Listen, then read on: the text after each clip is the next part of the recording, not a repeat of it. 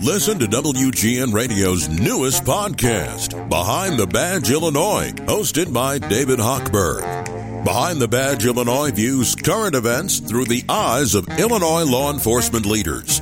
Tune in. Visit WGNRadio.com/Behind the Badge.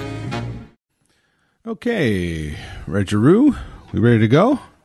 Me test the instrument. It's feeling good, sounding good.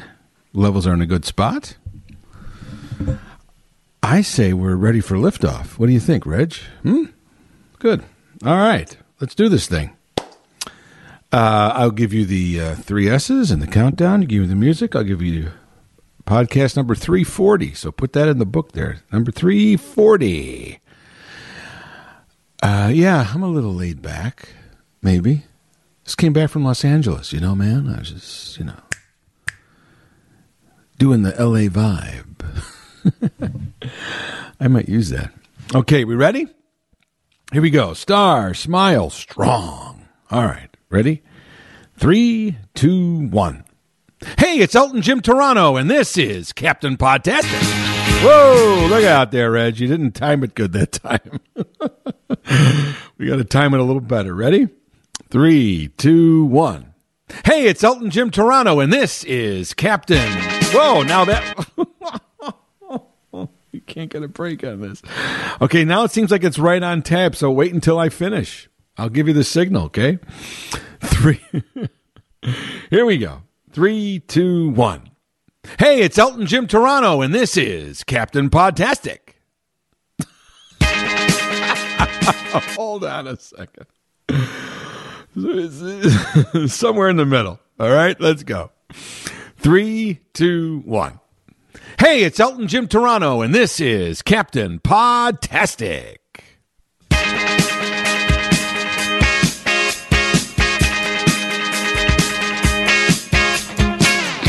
And welcome to another episode of Elton Jim's Captain Podtastic.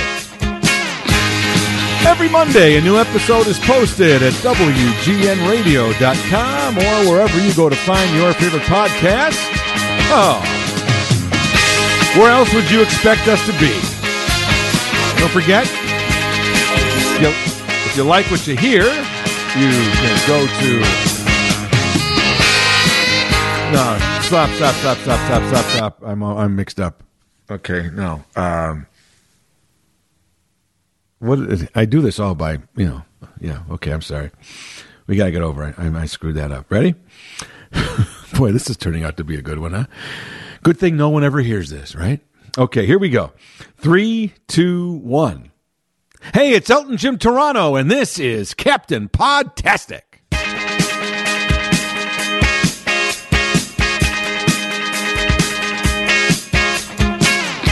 And welcome to another episode of Elton Jim's Captain Podtastic. Every Monday, a new episode is posted at WGNRadio.com or wherever you go to find your favorite podcast. We are there. And of course, don't forget to rate and subscribe to this podcast. But most importantly, you got to hit the streets. Hit the road. Well, don't hit the road. Hit the streets. Don't hit the road. Hit the streets. Tell your friends. Tell your family. Tell anybody who listens to a podcast that your favorite podcast is Elton Jim's Captain Podtastic. And it should be theirs too. Your loyalty and devotion, especially right around now at the holidays. You never know what may be at your doorstep. If you like what you hear, don't forget you go to WGNRadio.com. You hit the prompt for podcast. Then you hit the prompt for this podcast, and my gosh, talk about a holiday gift. It's like a jack-in-the-box. It's a cornucopia. The podcast will become flying out at you. So many of them. Just keep scrolling down and keep hitting them and playing them, until there aren't any more. I always say it's good to go and listen to the old ones. Listen to where we've been so you know where we're going. I think at last count, I've done 339 podcasts since we started in May of 2016, which makes this Episode 340. Welcome. So, last podcast, episode 339, I gave you a little history of a historic, that's the key. It's not a historic. Once again, I'm a stickler for grammar, even though it was pointed out to me, I have no problem from this, by Jim, the podcast listener. I don't like verbal acne. I try my best to speak grammatically correct and don't fall prey to different kinds of phrases that we use as space fillers while we're trying to think. I do know that on occasion, I even hear myself say it, the word amazing. And so podcast listener Jim, in a very kind way, and I have no problems with this, and that's why I'm bringing it up now. He said, I've been listening to podcasts for years. I enjoy it, blah, blah, blah. He said, but wow, you in this last podcast, you said amazing so many times. Maybe because I thought whatever I was talking about was amazing. But but I don't like that. I don't like to fall on phrases or words that are constantly repeated. If you listen to people today on radio and especially on television, you will hear these, because really sadly the professionalism of broadcasting, the grammatically correct kind of speaking,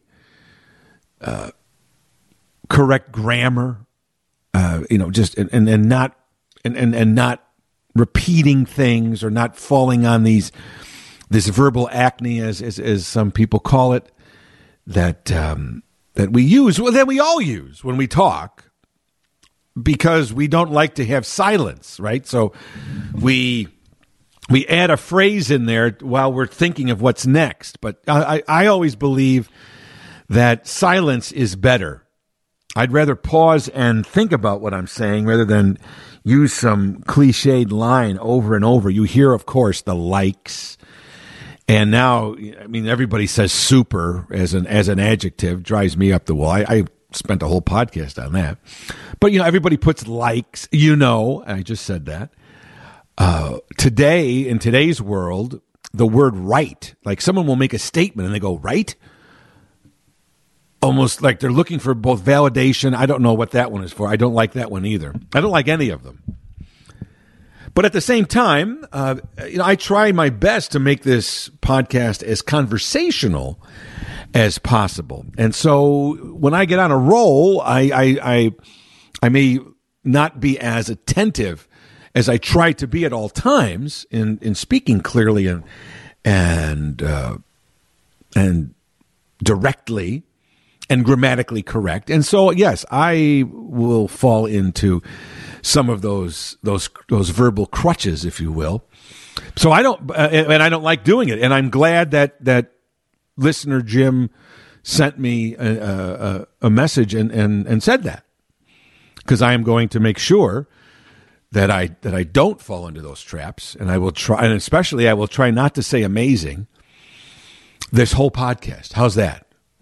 Now, that's going to be a tough one for me, because today's episode, I'm going to be talking about attending the final Elton John concert at Dodger Stadium, which was also his final U.S. tour show of this farewell tour. So the word amazing would certainly be appropriate to describe the show and many aspects of the show, but I'm going to try to find other words. So that's for you, listener Jim. If I have to throw in a few amazings, I apologize, but the show truly was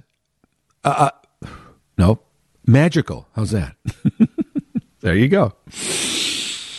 So, last podcast, I gave a little brief history of why these shows that were being performed in Los Angeles on the 17th and 19th and 20th of November were so historic. But another little grammatical thing. So when you hear or when you write or when you hear somebody talk, you use the word "an" when there is a vowel in the next word, like there's an insect or an apple. But if there's a consonant, you just use the a, the a cat, a dog. You don't say an cat or there's an cat. Now, there might be somebody you know whose name is Ann Cat. But no, you say a cat or a cat. And you say an insect. So the an comes before the next word if it begins with a vowel. And the is used before the word that begins with a consonant. Now, the word historic, you say, well, Jim, that starts with an H sound. Ha! Right? But the I, the I, is accented. Historic. The I really pops out. So in that case, there certainly, while H is a consonant, so you should say, according to the rule you just told us, Jim, that should be a historic. But it is not, because the I sound is accented so strong in historic, the word historic, that you use an if you are writing or if you are speaking. So when you say that this was so you would say, this is an historic moment, not this is a historic moment or a historic moment. It is an historic moment. And so my last podcast, 339, was talking why these shows on November 17th, 19th, and 20th were so historic, not only for Elton John's career, certainly, but also in the grand scheme of rock music. And just as a quick kind of refresher, in case you didn't hear the last podcast, Elton John played Dodger Stadium in 1975, 2 shows, sold out, 55,000 people each, 110,000 people, on October 25th and 26th. And they were historic because before that time, nobody had played Dodger Stadium and rarely an outdoor stadium that big with that much seating since the Beatles. Certainly in Dodger Stadium. Nobody played Dodger Stadium since the Beatles in 1966 when their final tour. And Elton John was so big in 1975 that at that time he was pretty much the only artist who could fill that stadium. And not only did he fill it once, he filled it twice. 110,000 people over 2 days. Now we see stadium shows, and especially for the baby boomer rock stars who have built a 50-year career and fan base, loyal fan base, and they can, Billy Joel's and Rolling Stones and bands like that. A lot of the younger bands, they can't fill those on their own, but they'll have several bands on the same bill in order to fill that. And that happened too. After Elton did it on himself, the rest of the 70s, there were then ballparks. Suddenly the promoter said, wait a minute, we've got ballparks here that we can fill. But there wasn't still anybody that they could count on selling out the place. So what they would do is have these festival, before it was called the festival. So I remember at Sox Park here in Chicago, there was, Chicago and the Beach Boys. I remember Sting, and there was like these big rock shows with several big name rock stars, like the Police and I remember Peter Frampton and things like that. So they would have multiple bands in order to fill those up. But Elton at that time, he filled up Dodger Stadium on his own. So that was an historic moment. And it really did pave the way for stadium shows in rock and roll that we see today. We see the festivals and those huge 100,000 people in some of these big arenas and some of these big open spaces, especially in Europe. They have these huge, the Glastonbury Festival with hundreds of thousands of people right here in Chicago. 100,000 people go to see Lollapalooza a day. They're not at one stage, though. There's various stages. So the enormity of Elton John's popularity was huge, which I guess is redundant. But his popularity was unprecedented, let's say that, in 1975. And he could fill a stadium up, and he filled it up twice, in fact. And so to end this tour, initially it was supposed to end before COVID hit. The entire tour is supposed to end in 2021 at Dodger Stadium, fittingly to pay homage and tribute to those two historic shows. COVID has now disrupted that and sort of taken a little of the air out of it. They are these shows were the final U.S. shows of this tour, and but he will be playing into next year in Australia, New Zealand, and throughout Europe, and his final show will be in Stockholm, Sweden in July. So I was talking in the last podcast about what I was expecting and anticipating and looking forward to and getting all nervous, and would I get sentimental and would I get teary-eyed?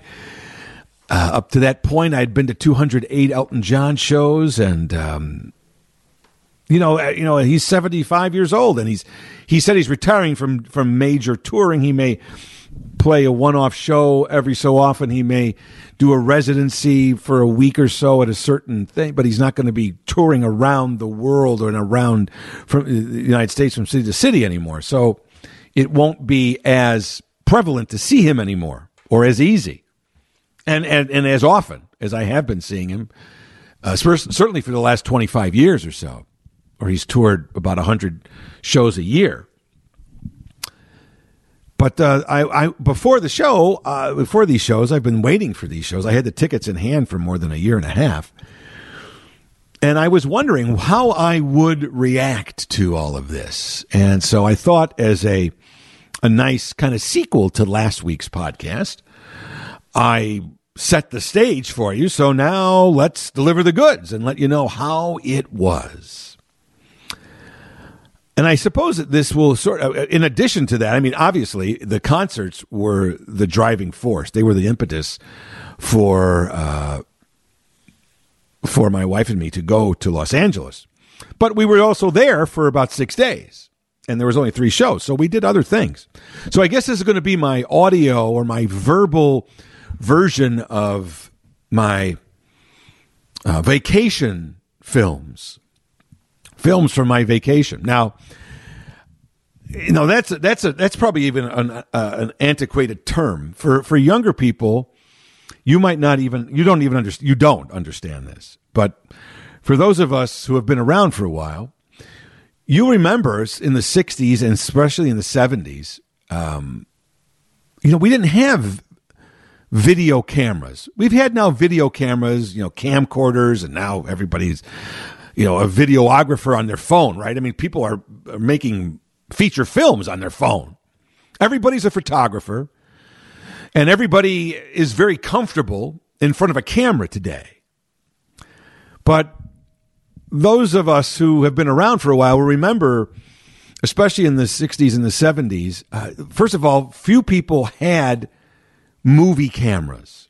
And if they did, they were 8mm or 16mm, and the quality was not very good. We've had camcorders now and video recorders for the home, probably in the early 80s. I know a friend of mine who had, it was giant. It wasn't like a camcorder that, you know, they became so small in the late 80s and 90s. It was this huge thing that you had to, you know, you almost looked like a TV, you know, cameraman. It was still huge, but you could record on a VHS tape and play it in your machine. Those have been around easily now, where people have been buying them for 40 years, and they gave birth, as I said, to the camcorder and the smaller handheld video cameras and the digital cameras, and now obviously the phones. I mean, you go to a concert and everybody's phone is up and they're recording. So people are much more savvy in terms of, they know how to shoot. They know how to frame things. And now there's special effects on cameras as well. So a homemade digital film, if you will, of any event, whether it's on a vacation or a concert or walking down the street. I mean, that's basically what social media is today, right? I mean, that's TikTok and Instagram and everything else. It all started with reality television, where, people were suddenly the stars. And in the last 20 years, the average person has become a star, whether it has become a certain amount of celebrity or just on your TikTok channel. People have YouTube channels and TikTok channels. Everybody is out there on video somewhere today. But that is not the way. I know for younger people, you probably can't even imagine that, because younger people, especially people now even in their 40s and certainly in their 20s and teens, with the video camera being around for 40 years, people in their 40s, they were videotaped. Their parents bought those video cameras and they videotaped everything about them. And so 40 and 50-year-olds grew up on a camcorder. Everything, all their baseball games, all their cheerleading things, all their whatever they were into, all their vacations, their events, if they were in school musicals, their singing, they're in band, whatever they were in, the parents were documenting on video. Kids grow up now being used to being photographed, certainly photographed and also recorded. And but that is not always the way it was. And so the old joke used to be, oh my gosh, they're going to show us their films from their vacation. Oh God, because the quality of the film was terrible on this 8mm or 60mm. You could even hear it go. There's a movie right now coming out pretty soon, in a couple of weeks, that is getting rave reviews about. It's called The Fabelmans, and basically it's Steven Spielberg's life story of how he started to make movies, and you will see in that movie, and it's going to probably get nominated for many Academy Awards, if not even win many. That as a young man, as a young kid in the 50s and 60s, he had one of these small cameras and was making movies in his base, in his yard and stuff. But it was very rudimentary as opposed to today, and so most people's fathers were the guys handling it. They wanted the new gadget, so they bought it, but they really didn't know much about photography. They didn't know about how to frame things or how to move. So the camera was very jerky and it moved quickly and up and down, and they forgot they had it in their hand, and they were away from the microphone. So the production values of these home videos or these home films of anything, especially vacations, were mostly pretty dreadful. As I said, the quality of the film wasn't good. The quality of the photographer or the film, whoever was filming it, wasn't good. And most importantly, like I said, in today's world, everybody knows how to pose. Everybody, everybody is camera ready today. But 50 years ago, 55, 60 years ago, people were not camera ready. And I've said this many times about how we are so narcissistic today, but there was a time when modesty was actually the norm. And people were embarrassed to show off, and people were embarrassed to be in front of a camera, whether it was to take a picture or certainly in a moving picture. They were okay to pose for a still photo, but a moving picture, people, they didn't know what to do in front of a camera. As I said before, today's generations, Gen X and younger now, they grew up on cameras, but most people did not. And so you saw not only the father was bad at framing and filming, but mom and the family, they didn't know what to do either. Most people were embarrassed. They were hiding their faces. They were, oh, stop it, and or the dad was direct. Well, move around, hug him over there. Everybody. Most of these vacation films were just people nervously smiling and waving, and maybe pointing or doing something if they, so these films, these vacation films, it was like, oh my God, you didn't want to see that. Well, now, of course, you say, yeah, show me what you just filmed. Everybody show me. It's on the whole world can see it. What a difference. But so we don't have the I don't have, this is not video, and I don't have I should just run this. I should just run that sound effect behind me for the next hour. That wouldn't be too aggravating, wouldn't it? Just to hear me talk about my my trip to Los Angeles and attending these Elton John concerts, and all the while I could pretend it's like a movie with this sound behind me of a camera. Oh wow, that wouldn't be too aggravating, wouldn't? I don't know though. If you hear it,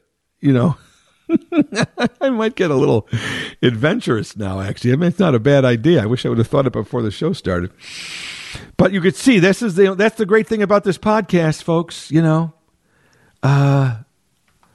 It's being created as we speak. I don't know if I can do it, but anyway, Reggie, can you find a sound effect of a 16 millimeter camera? You think you can do that? See if you can.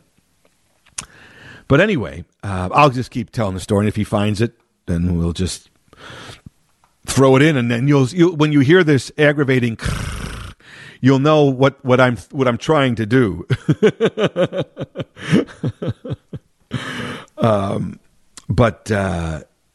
But yeah, I mean, it was such a different time. But today, everybody's on camera, so this is my version of a film. Let's see. Can you find it? Did you find it yet? No? Okay, no problem. Keep looking. It can't be that hard, I would think. Especially on YouTube, no? Let's see. Oh, you found it? What does it sound like? Kick off the holidays. Whoa, what's at that? Guitar Center. Okay, wait. Make waves with Martin X style Koa models. You got up to 100. You got an ad in there.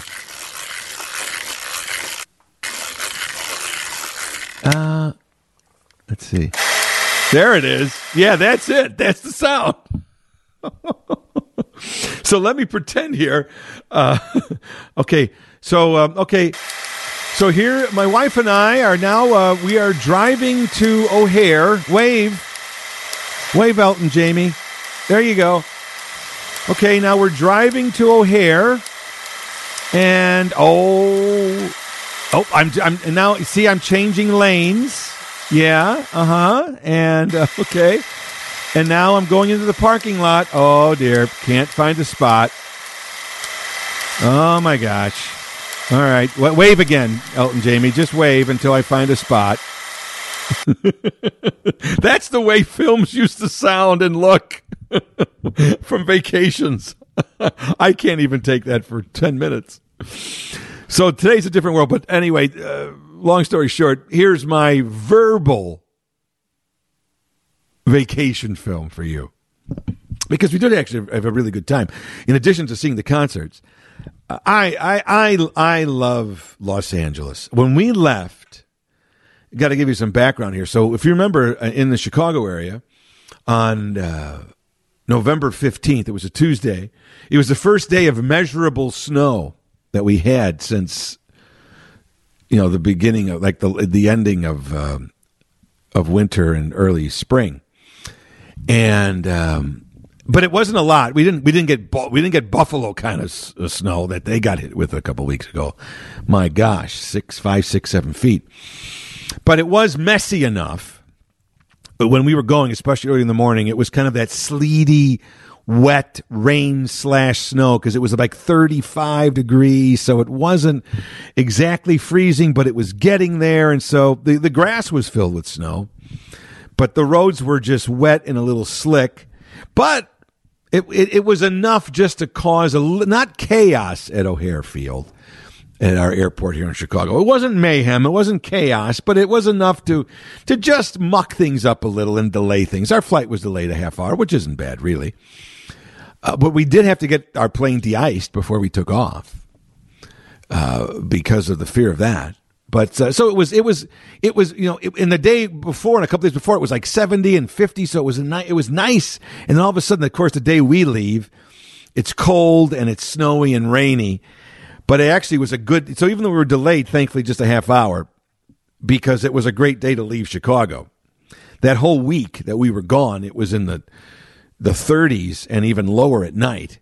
And when we came back, it got warm again in the 40s and 50s again. So we dodged a bullet, but we did have to get our plane de-iced. But I would say from when we got to the airport and when we checked, or let's say when we got on the plane, we took off in Chicago around 10:30. We were supposed to take off about 5 to 10.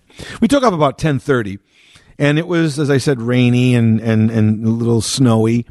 And so that's a 2-hour difference. So it's about a 4-hour flight. We landed. We were about a half hour later than we were supposed to. We had to rent a car. We drove to Santa Monica. That's where we stayed, even though we were going to the show in Los Angeles at Dodger Stadium, but we stayed just outside of Los Angeles in Santa Monica, because I love the ocean and I love the beach, and so whenever I do go to L.A., it's only about a 20-25 minute ride to get into downtown L.A. anyway from Santa Monica, but it's so much. I just love the water and the beach and the famous Santa Monica Pier that you see on TV so much, with the big Ferris wheel and the roller coaster. And so I would say from when we took off, when we lifted off at like 10:30, it was probably, let's say 5.5, 6 hours at the outside. 6 hours later. Let's just to be safe. 6 hours after we took off, I was walking on the beach with my shorts on. We left Chicago. It was cold and rainy and kind of flurry snow. And we sit on this plane, and magically we are taken to a spot where they don't even know what snow is. We were there we spent 5 days. You leave on the last day. Every day was 71 to 75 degrees. Every evening was 60 degrees. There were very few clouds in the sky any of those days. Huge sun. Oh, it was so nice to get away. I mean, we're going to get ready for another winter here, so it was nice to get this nice little last moment to remember what it's like. And there's just something about a California sun and a California breeze. And it feels certainly better when you're leaving a Chicago wind chill and snow, that's for sure. But wow, I love walking on the beach. I know it sounds cliched, and I know it sounds like it's something that you would put on your computer dating bio, or now in today's world, your app. Your Match.com app, your dating site app, walks on the beach. But I do love walks on the beach.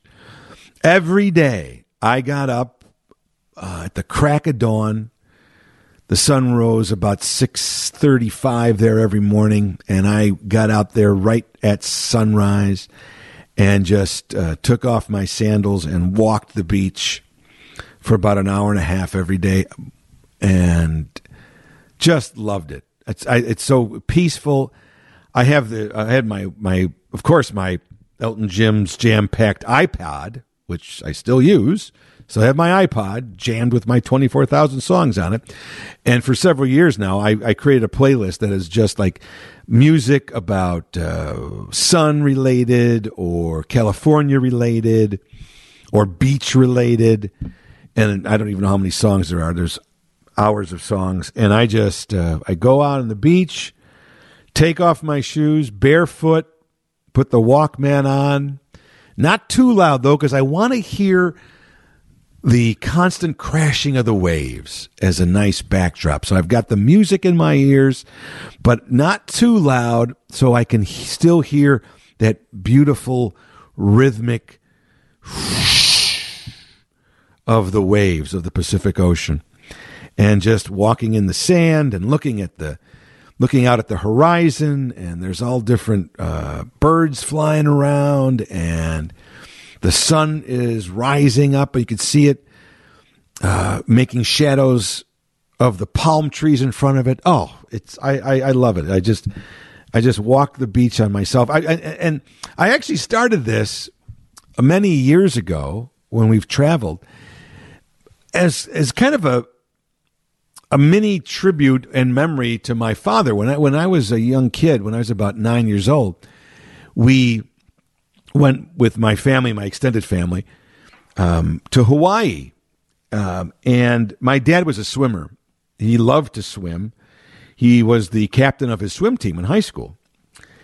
And so he would get up, and I'm a little kid. I don't really know about this. I didn't know. I mean, I knew he's a swimmer. He taught me to swim, obviously.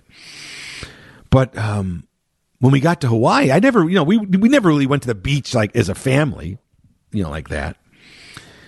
But when we would go to anywhere where there was a beach, especially close to our hotel, if we were staying on a beach, he would get up and he would get up at the crack of dawn and walk the beach and swim in the ocean. And so we were in Hawaii. That was the first time I ever really experienced that. And so then I started getting up with him and going with him and swimming in the beach and swimming in the ocean with him, or just kind of walking with him and, picking up shells and it was really, I look back on it now, and it was really a special kind of bonding moment between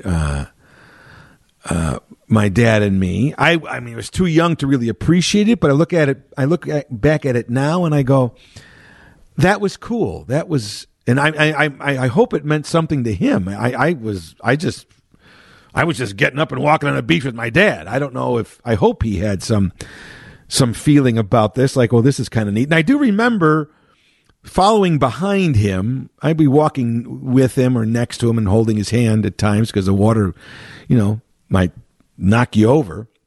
But I do remember walking on the beach and seeing his footsteps and kind of trying to put my feet in his footsteps, or in that whole idea of seeing someone's footsteps in sand for a little 9-year-old kid is kind of a cool thing too. And so even now, when I get up and I go, I do that for myself because I love the tranquility of it and the serenity of it and the sounds and the sunrise and it's quiet before the chaos of the day starts.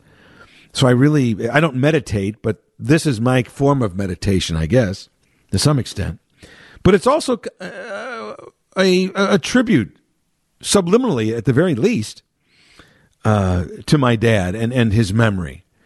And every so often I will stop in my tracks and I will turn around and look at my footsteps in the sand. And I will think of us walking together and seeing his footsteps in the sand. So I love doing that. So even though we were staying in we were going to a lot of events and locations in LA, I love to go to Santa Monica Beach and stay there too. If you've never been there, it's beautiful, beautiful area. So we started our trip in Santa Monica, and the first night we went to this great little. It's very well known. It's called Chez Jay, ChezJay, Chez Jay. If you go online, you'll see it. It's been around since the 40s. It's this small little shack of a dive bar right across the beach on Ocean Boulevard in Santa Monica, and it's known for it being kind of a dive bar. It's because it's so old school and just it's not pretentious at all, and so that's what makes it cool and hip, because it's not trying to be cool and hip. That's the way I always judge something, if something's cool. When you're trying not to be cool, that's when you're the coolest. And Chez Jay does not try to be cool, and that's why it is so cool. And celebrities go there just for that reason. And I have to tell you, not only can you get a great drink there, the food is fantastic, so much so that we went there twice while we were there. And you got to get the sticky pudding. Oh, the maple sticky pudding with ice cream. It was unbelievable. So that was fun, to be waking up in the morning in the cold snow, and 6 or 7 hours later, We are in Santa Monica. We're walking the beach. Then later in the evening, we go to this great little cool, hip dive bar and have a nice meal and a delicious dessert. And then we walk right back to our hotel across the street and call it a night. And wow, what a day. What a difference. But so we were off to a good start. And if you've listened to me on the radio, you'll know that I have, on several occasions, has spoken to the actor Joe Mantegna, who's from Chicago, big Cub fan. Most recently, his biggest roles have been on television, on the TV show Criminal Minds, and it's actually starting again. It just started on Thanksgiving on the Paramount Plus streaming service. The show ended after a 15-year run, or at least he was on it for 15 years.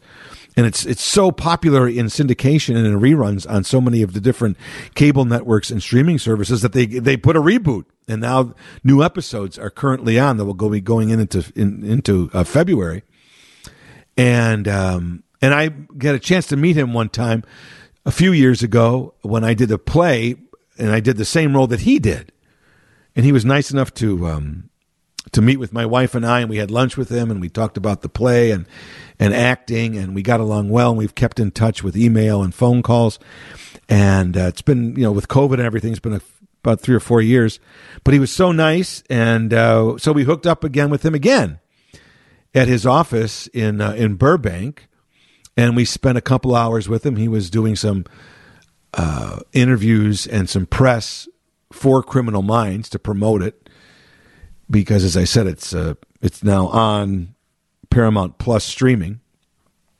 But in between that, he was very generous, and he carved a couple of hours open for us. And so my wife and I met him at his office, and we had a fun chat talking about acting and Hollywood. And he's had quite a career. I mean, he's been in some amazing... Oh, there's that word. I said it once. Sorry. He's had an accomplished career. How's that, podcaster Jim out there? He's had an accomplished career and an enviable career. He's worked with some of the most respected filmmakers in Hollywood history. He was in Godfather 3 as Joey Zaza, so he worked with Francis Ford Coppola. He was in the film Alice, written and directed by Woody Allen. He got his start and has worked in both plays and films written and directed by the great playwright David Mamet. He has worked with so many stars and major stars. Most people might know him doing the voice for Fat Tony on The Simpsons. That's Joe Mantegna. His career, he was on Broadway with Madonna in the David Mamet play. If you go on Wikipedia and look him up, his screen and theater credits and TV, film and theater credits are mind-blowing. He's had quite an impressive career. And to boot, he's so nice. He's from the suburbs of Chicago, and just down to earth. Couldn't be nicer. The bigger they are, the nicer they are. And so we spent an afternoon with Joe Mantegna one of the days before we went to the Elton shows. So that was fun. And after our little visit with Joe Mantegna, we went to dinner at a restaurant called Musso and Frank's, which is this old school. I just love old school stuff. This old school Hollywood restaurant, and his star is he has a star in the Walk of Fame right across the street from that place. And then the next day, we went for lunch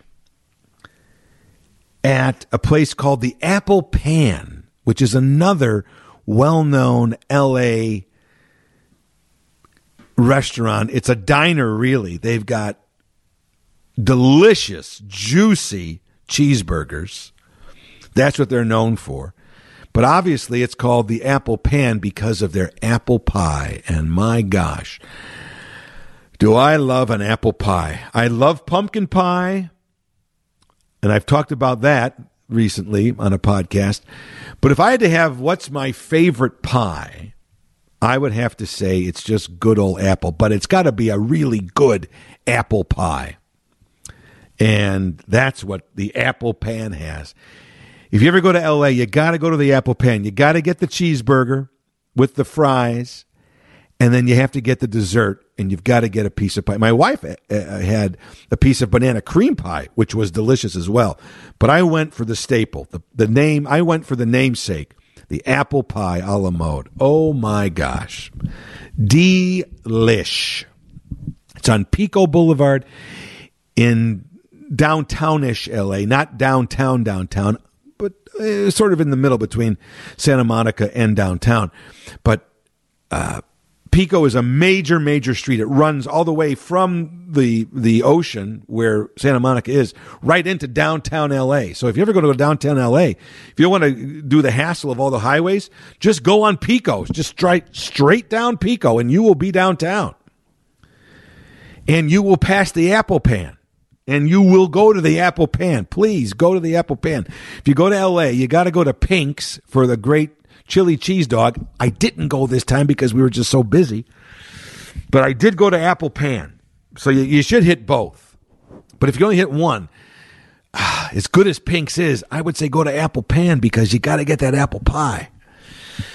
And then, of course, Elton being in Los Angeles, they did a lot of promotion for these shows. There were banners all around the city with, hyping the shows, with pictures of him from the 1975 shows with his sequined Dodgers baseball uniform that became an iconic costume of his from his early career that was designed by Bob Mackie. That was all over on Sunset Boulevard and other places.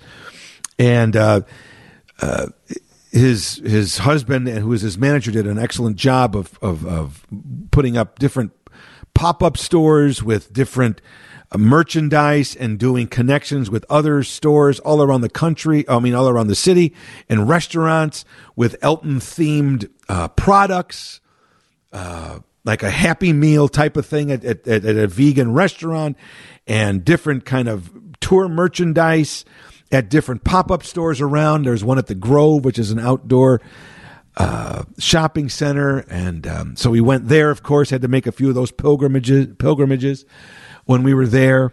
I've been to Elton Star before. I've seen it. It's right by the Chinese Theater, the famous Chinese Theater. And also the club that he played when he came to America in 1970, which really changed his life and his career. The Troubadours Club is still there. I've been there before, so we didn't go there because we were very busy going other places. But yes, on Thursday for dinner, then we went to another famous L.A. legendary restaurant called Cantor's Deli. I love a good pastrami sandwich. And my favorite pastrami sandwich was in New York at Carnegie Deli, which sadly closed a few years ago. Went there to New York a month before they closed. The line was out; it was down 3 blocks. That was an historic place. I even had my picture on the walls of the Carnegie Deli because I used to go there so often. So I've been searching for a replacement deli. And I've never been to Cantor's, so we went to Cantor's Deli, and I had the pastrami, and it was good. I have to say it wasn't Carnegie Deli good, though. It was good. I enjoyed it. But I love my Carnegie Deli. I miss it so much. And then we went to show 1 of the first 3 shows. And Elton and his band really were right on. They were right on. Everybody, for all 3 shows, they brought on their A game. Now, the first show, in terms of, Jim, are you going to get emotional? How's it going to feel? These are the last Elton John concerts that you may see. I don't know if that's the case, but it could be. I mean, right? He's finishing touring. He's saying he may do some things, but, he's going to be 76 at the time. You never know about health. I mean, it could be. So we certainly, all us Elton John fans and everybody who's an Elton John fan worth their salt was there. You had to, in the back of your mind at least, you had to think that this could be the last time you saw him, even though I don't think it will be. The possibility is there, right? Every show you go to, but these were a finality. At least, he's not going to be playing on tour anymore. It might be a little more difficult to see him if he does go, and tickets may be harder to come by.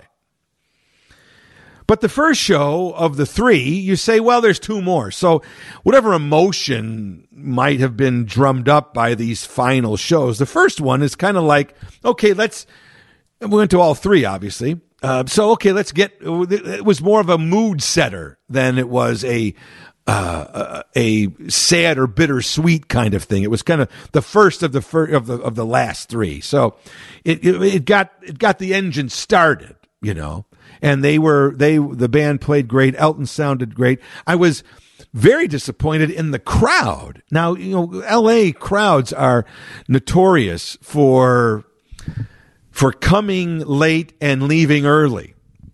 It's a laid back vibe in LA. And what's funny?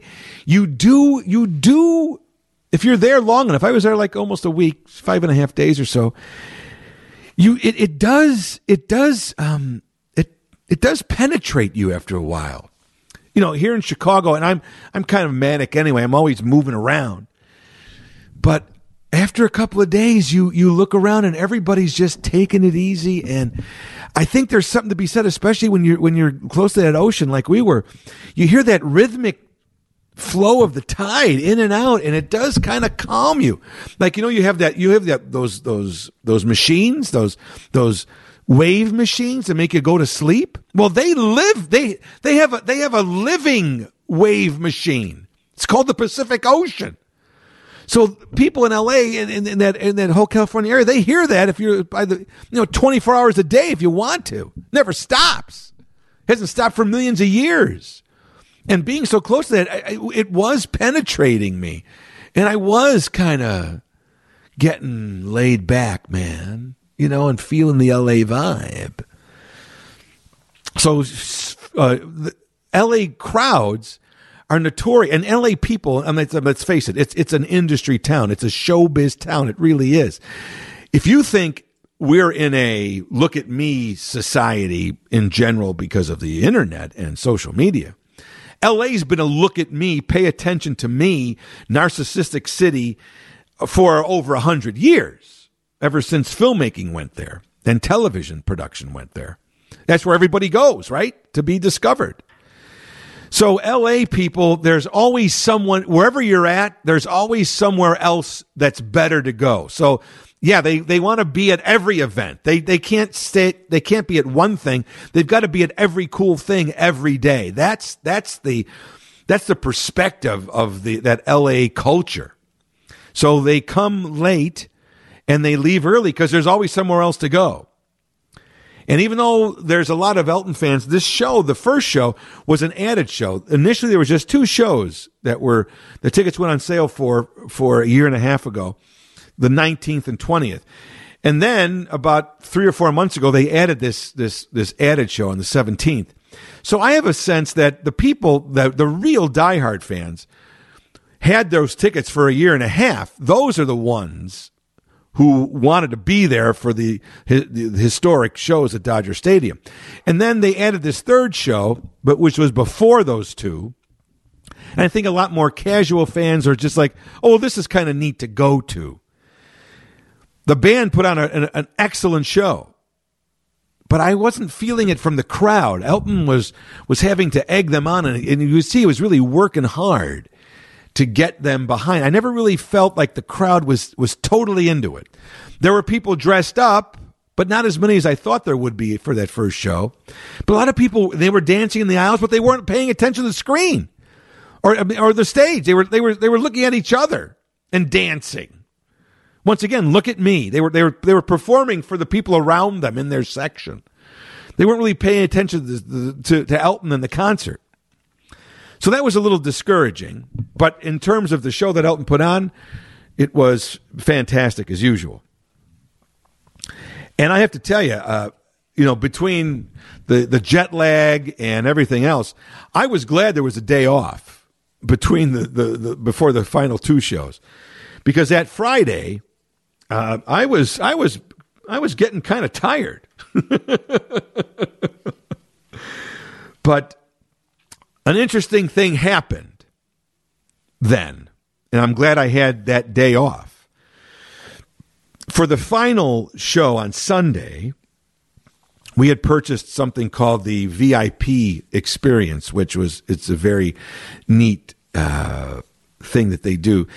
They let you go up onto the stage and they give you a brief tour of the stage, and then they let you take a picture at Elton's actual piano, the piano he'll be playing that night. So we were on the stage at Dodger Stadium. Now, the place wasn't full yet, but still, we got a bird's eye view of what Elton would be seeing, only there would be 55,000 people there. But we got a chance to experience the enormity of that and just look out into that bowl of the stadium and then take a couple of pictures at the piano.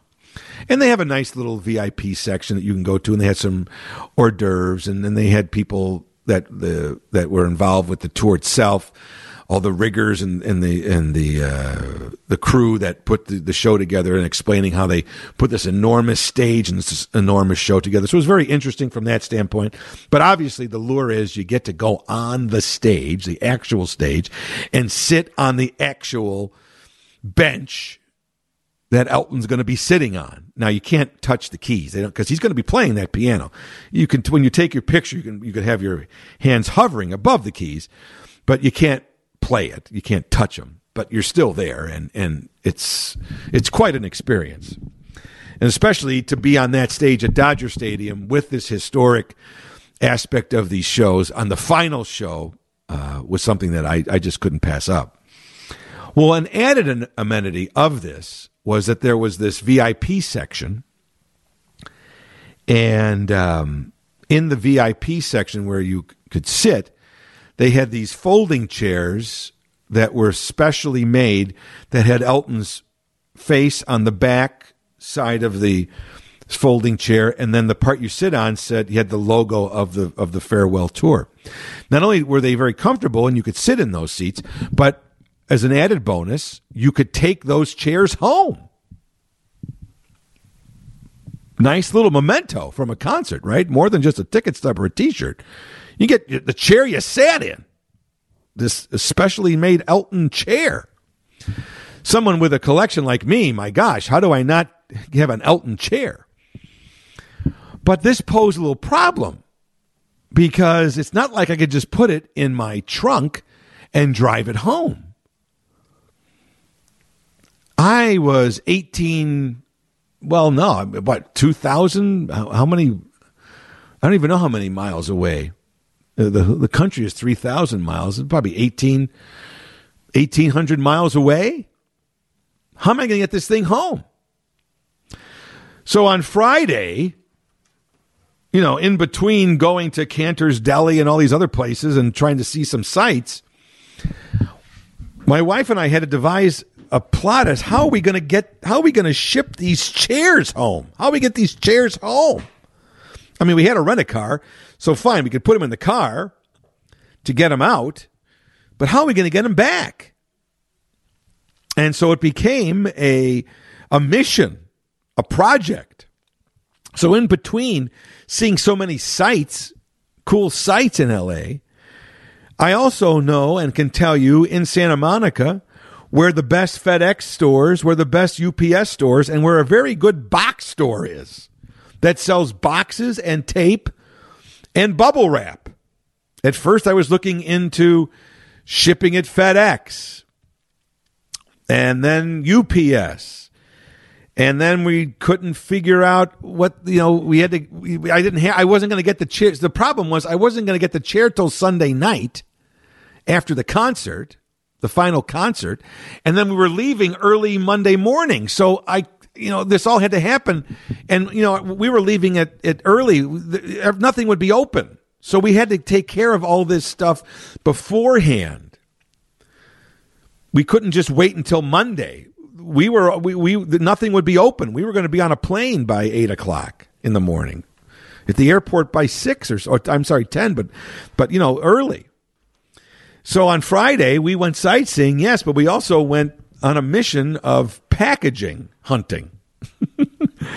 So we were talking, and then we went online to see what are the dimensions of a standard folding chair, because I didn't have the folding chair in front of me. I didn't know what kind of his folding chair it was. I'm assuming it's a normal size folding chair, right? So if I have to get a box, I need the dimensions of a folding chair. So we go online and we see the dimensions of an average folding chair. But we made a big mistake initially, and thankfully we thought of this later. But when we were first going to these places and asking around, we were giving the measurements of the folding chair when it is folded out, when you sit in it. Well, whether you realize it or not, and when I tell you this, it will make sense, but at the time, it didn't occur to me. When you fold a folding chair, it gets longer, right? The way it folds, that top, that sits right on the in the middle of your back, when you fold it, the seat goes down and that goes up, and it gains about 10 inches on average chair. So if the chair is like 30 inches, it's going to be 40 inches if you're going to ship it, because you're going to fold the chair, right? So initially we were going to these places telling them the wrong size of the box that we needed. And so they were saying, well, we don't have a box that size. So now we're like, well, we can't get a box. Well, maybe we can bubble wrap it. Well, FedEx says we can't ship it unless it's in a box. We don't ship anything in bubble wrap. So then we're thinking, well, we have to get a box. Well, how do we find a box that is the size of a folding chair? Well, maybe if we buy a cheap folding chair, we'll have a box. We'll just have to buy the chair and not use it, not take it, right? Just leave it in the hotel room or somewhere. But at least we'll have the box. Like my wife came up with it. I thought that was a great idea. But I was also a little skeptical. I said, you know what? I bet you if we go to these stores, the folding chairs will be loose. They won't be in a box. So we went to a Bed Bath & Beyond. And sure enough, they had cheap chair for like $20. So it's like, okay. Online, they showed that they had these cheap chairs. Like, okay, it's going to cost money to buy a box too, so that's the same thing, right? We just won't take the chair. But at least we know we have a box that fits a folding chair, correct? Yeah. Wouldn't you know it? We get there, they have them, and those don't come in boxes. Everything else in Bed Bath & Beyond, every piece of furniture in that store had a box, except the folding chairs that we wanted to buy. So now we were feeling thwarted again. So now I said, well, let's go back to the Box Brothers. That's the name of the company.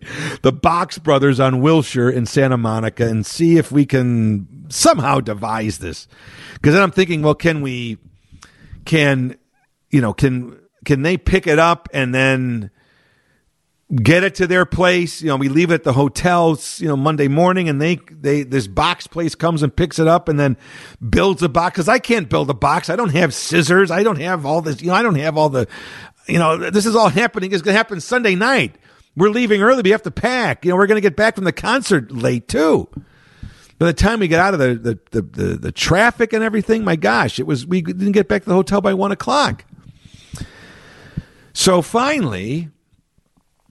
Now that at least we had the right dimensions, we look online. I said, well, maybe we can just ship it on the plane with us, right? Because it was going to cost like $200 to ship this thing FedEx. I said, well, people, they have golf clubs and other big size, oversized things on planes, so we'll just check that. If it's oversized, they might charge us, but it probably won't be as much as shipping it FedEx or UPS, and at least we'll have it with us. It'll be on our plane as opposed to waiting 5 days. Well, now that we had the correct dimensions, that box place that we initially said they didn't have a box to fit the chair, when we had the correct dimensions, they did have one that would fit it. So we learned from our mistake, and suddenly this was getting real now. So we bought the box. We bought about 40 feet of bubble wrap to wrap the two chairs and some, tape. We brought the box back to our hotel room. We brought all that stuff back. After we went to the concert, we wrapped the chairs in bubble wrap. We had to put the box together, tape the box together, put the box in bubble wrap. Both chairs, the remaining bubble wrap, we were able to use as padding because the chairs didn't completely fit, but at least this way they weren't moving around. To make it a little tighter, I took a few of the towels, our dirty towels from the hotel, and packed that in there too. And at least we, in theory, were ready to pack it. But that was a day and a half project. So I'm glad I had Friday off to devise that and go and seek all these possible solutions out. Many of them didn't work. Saturday, we figured out what we were going to do.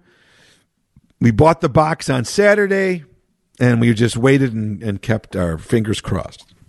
Saturday, I felt, was the best Elton show of them all, of the three.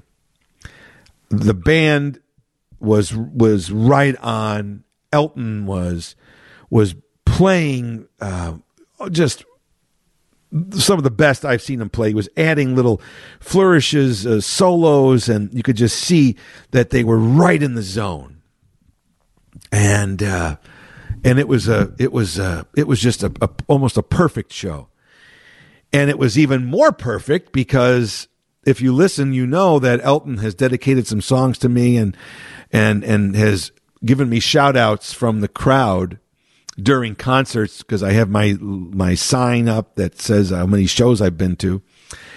And of course I had my signs up there for my 209th, 210th, and 211th shows.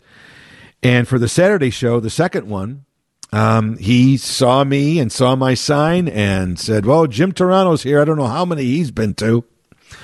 So I got a shout out at Dodger Stadium, which I could not have asked for anything more.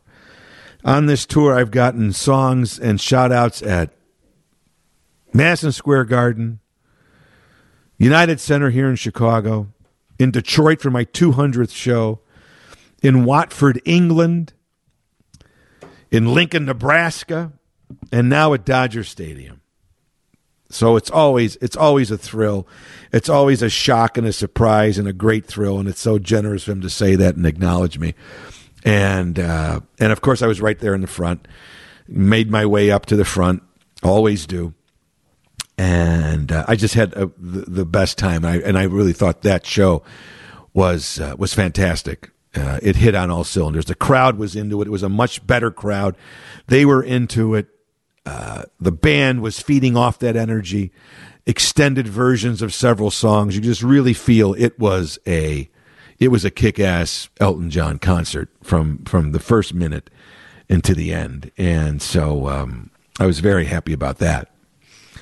Also, while we were there, we went to the Grammy Museum. That's in downtown L.A.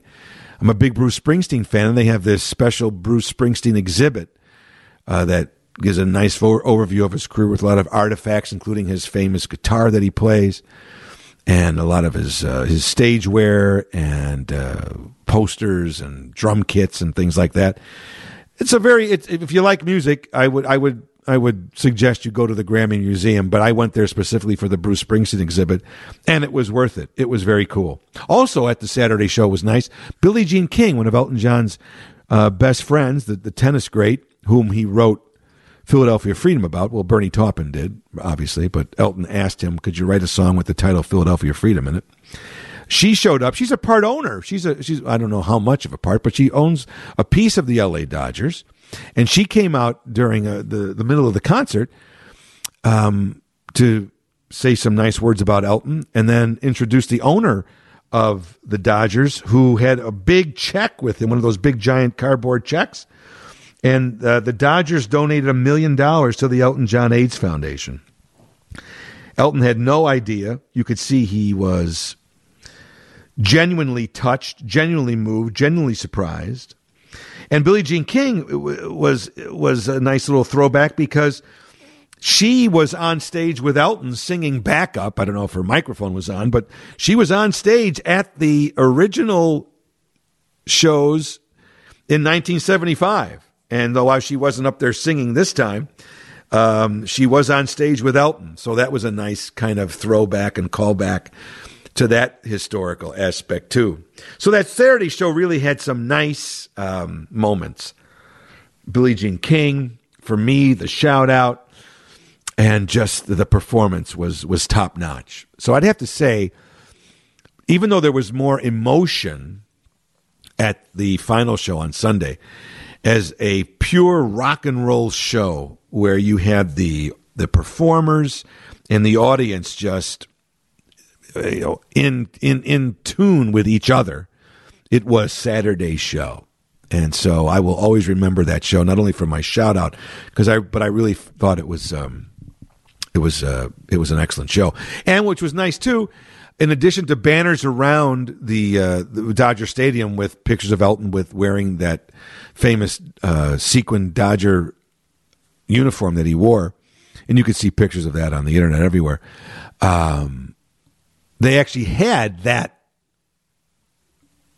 costume on display in the concourse, so people were taking pictures of that.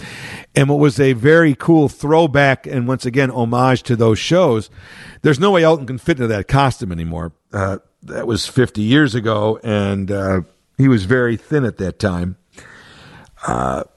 Very few of us can fit into the clothes we wore 50 years ago, right?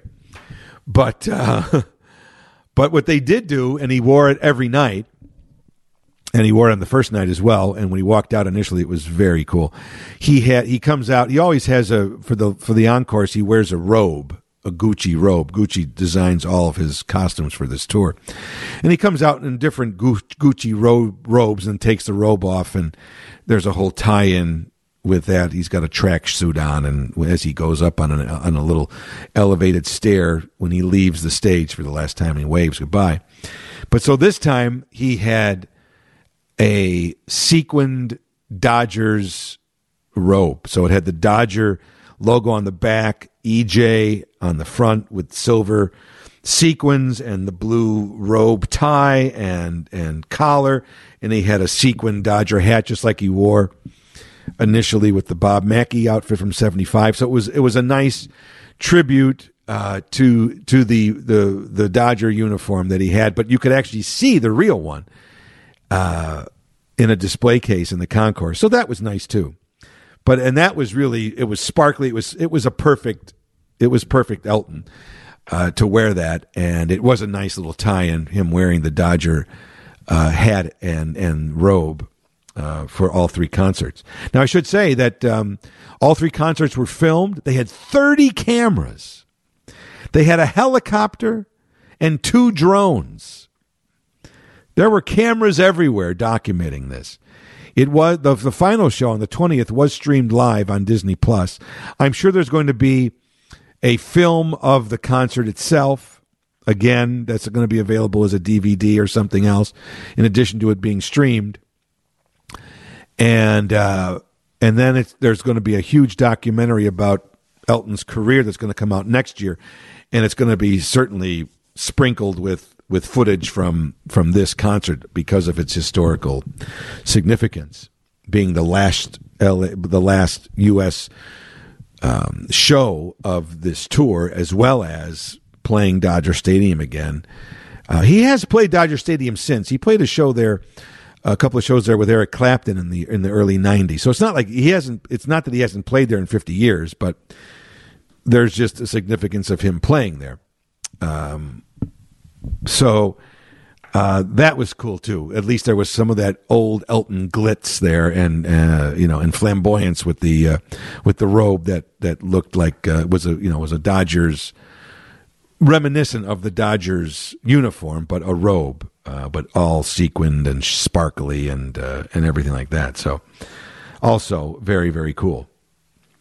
Then was the final show. And as I said, we had this VIP experience. And so that, before the show started, that was fun and that was exciting. And I got pictures looking out and into the bowl of the stadium, just like Elton did. There's some famous photos by the photographer Terry O'Neill of standing behind Elton during those concerts at Dodger Stadium, wearing the baseball outfit and just looking out in the crowd. You see his back, and then you see the enormity of the crowd, and I kind of tried to mimic that picture. It was very cool. So that was fun.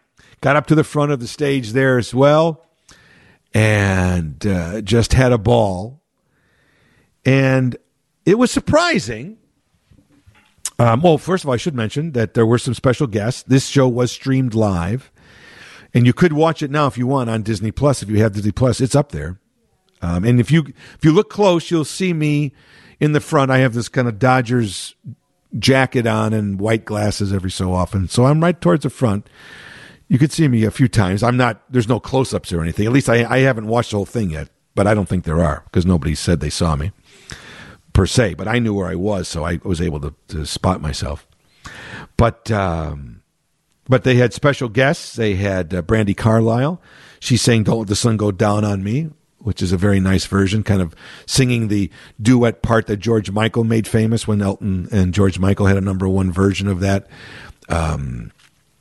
In the early 90s, and Dua Lipa came out to sing "Cold Heart," which is the number one song around the world last year and early this year, and Kiki D came out to sing "Don't Go Breaking My Heart," which is the number one song in 1976. And it was great to see her and Elton together. She was kind of his protege in the 70s, and she had a few hits. "I've Got the Music in Me," of course, is her biggest hit. But "Don't Go Breaking My Heart" with Elton was a number one song all around the world. And he rarely sings that song. It's a favorite song at karaoke bars, but Elton doesn't really sing it because it's a duet. But it was great to see Kiki there, and she's about the same age as Elton, but she looked great. And just to see the two of them together again. Now, contrary to what Elton says, if you watch this, he doesn't know his own history sometime. She was not at the original shows in 1975 and did not sing that song with him at Dodger Stadium in 1975. So just so you know, that is not correct. Because the song didn't come out until 1976. So she couldn't have sang it with him there. And she was not at those concerts. But I'm glad she was there because I think she deserved one last chance to sing with Elton and one last bow with him in front of a huge crowd. And the diehard fans truly appreciated seeing those two together. And I don't know how much they rehearsed the song. The song was all right, the way they performed it. But just seeing the both of them together was for me worth it. And I didn't tear up yet at that point, but I did get some tingles when Kiki came out and they sang that together. And then toward the end of the show, Elton brought his family out and he brought his boys. He said, "Well, this is why I am retiring." And he brought his husband, David Furnish, out and their two sons, Zachary and Elijah. And they waved and they all hugged their dad. And they're old enough now. They're like 11 and 9. Zachary will be 12 in December, on Christmas, in fact. So thankfully they have, Elton has remained popular and working, and they are old enough now that they will have memories of their father being Elton John. They have been on stage enough now, and they have been with him, and they're making more public appearances now with him, and I'm glad that they are, because they will have memories. I mean, as I said, Elton is 75. There's no guarantees. He's in okay health, but you never know.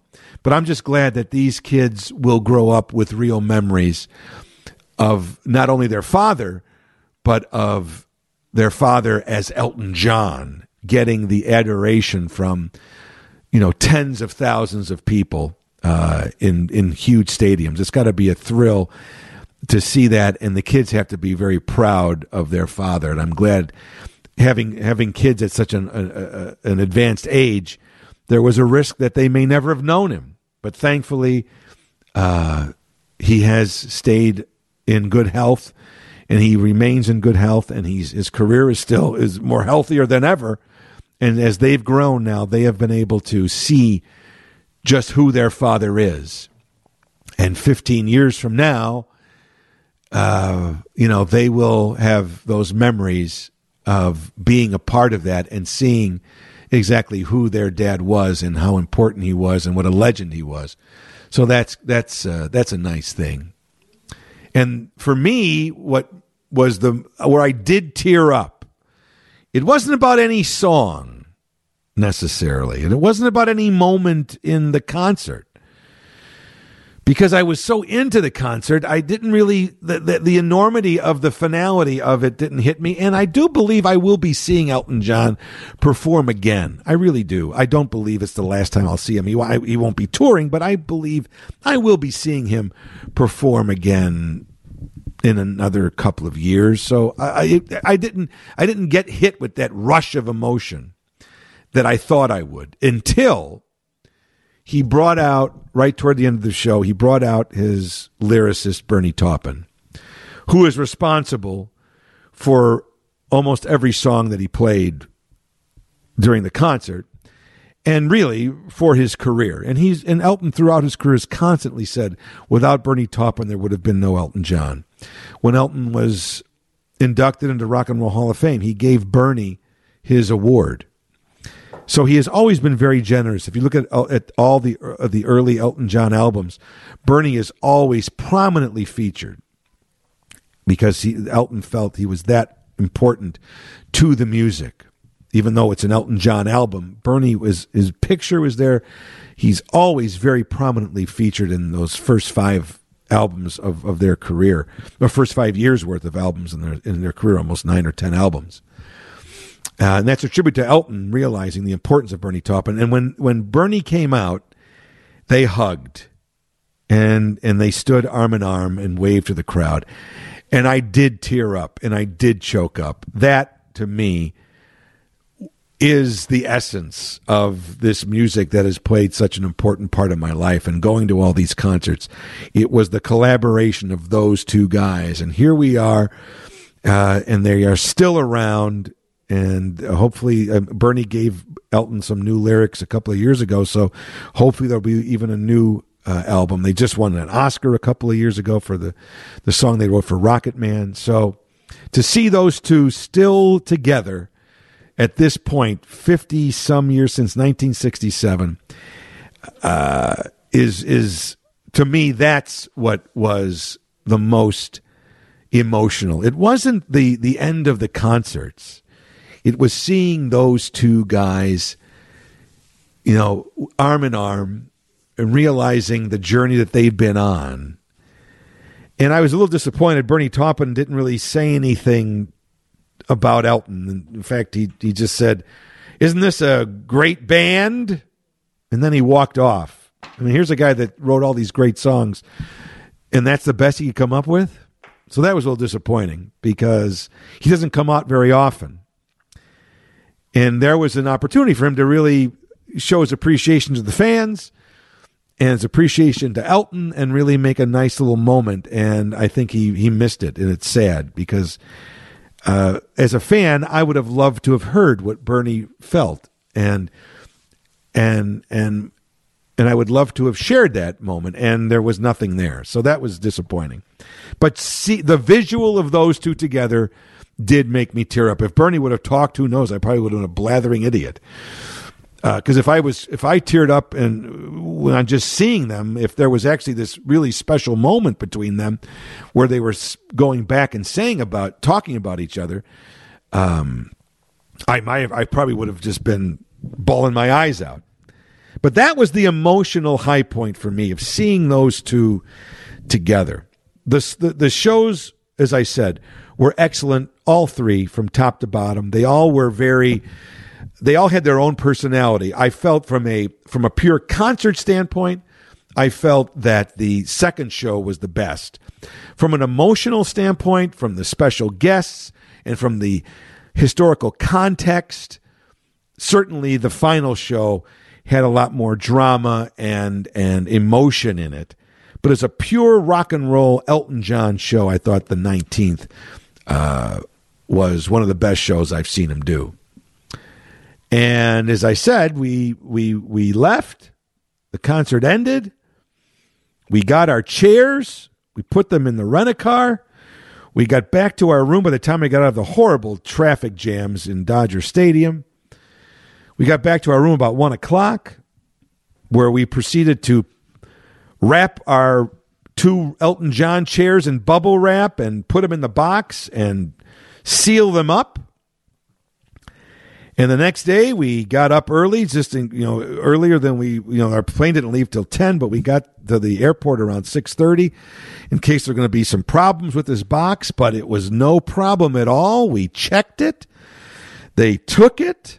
It got to Chicago. It came in on the same baggage claim that our bags came on. The box wasn't damaged. We went back, put it in the car, drove home, no problems. There's something to be said, folks. I've said this before about planning ahead. If you plan ahead, there's less stress and less chaos. If I would have just took this chair and said, oh, I've got this chair and gone to the hotel and said, could you ship this for me tomorrow? Or this morning they would have said, no, we can't. Well, now what do? I wouldn't have had the chair, or I would have been disappointed. So I took a little time. I devised a plan. I planned ahead. And not only was the trip fun with the sights we saw, the restaurants we saw, the weather we had, these 3 great Elton John shows, historic shows, memorable shows. I got a shout out. But they also ended with this great memento of this chair, which I have no regrets because now I have it, as opposed to saying, geez, I wish I would have thought ahead. No, I did think ahead. Life doesn't have to be that complicated sometimes if you take the time ahead of time to plan. So I loved everything about the trip, but what I was most proud of is that we got that chair home. We did what we were supposed to do. You know I love lists. Same thing here. We took the time to plan ahead, and we got the chair, and it's sitting in my house right now. So not only did we have a great time from top to bottom, but we also took the stress out of a complicated, or could have been a complicated, messy situation, and it actually was smooth as silk. No stress at all. Got on the plane, fell asleep. By the time we got done packing the chair and everything, it was 2:30.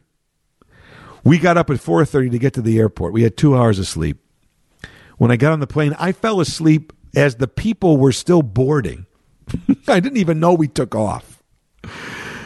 I slept for about 3 hours of the 4-hour flight. So it was a quick flight home, and everything worked out well. So I just have to say, Elton and his band, you certainly lived up to the anticipation. You certainly lived up to the hype. I was so glad I went to those 3 shows. Each night I was there, that was the exact place I wanted to be on that day. And it's not very often in your life you can actually say, I'm in the exact place I want to be. But for those 3 nights, on November 17th, 19th, and 20th, I was exactly where I wanted to be. And I had a memorable and magical time once again seeing my 209th, 210th, and 211th Elton John show. Will they be my last? I don't know. I'll let you know in a couple of months. Thanks, Elton. And so ends another episode of Elton Jim's Captain Podtastic. Every Monday, a new episode is posted at WGNradio.com. or wherever you go to find your favorite podcast, we are there. And don't forget, tell your friends, tell your family, tell anybody who listens to a podcast that your favorite podcast is Elton Jim's Captain Podtastic, and it should be theirs too. Your loyalty and devotion is much appreciated. Hope you enjoyed episode number 340. I'm Jim Turano. I ain't here on business. I'm only here for fun. You've been listening to Elton Jim's Captain Podtastic, from the end of the web to your screen.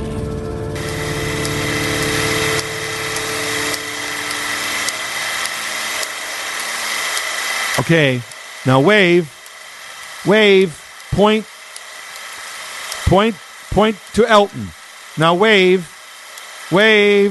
hello, hi.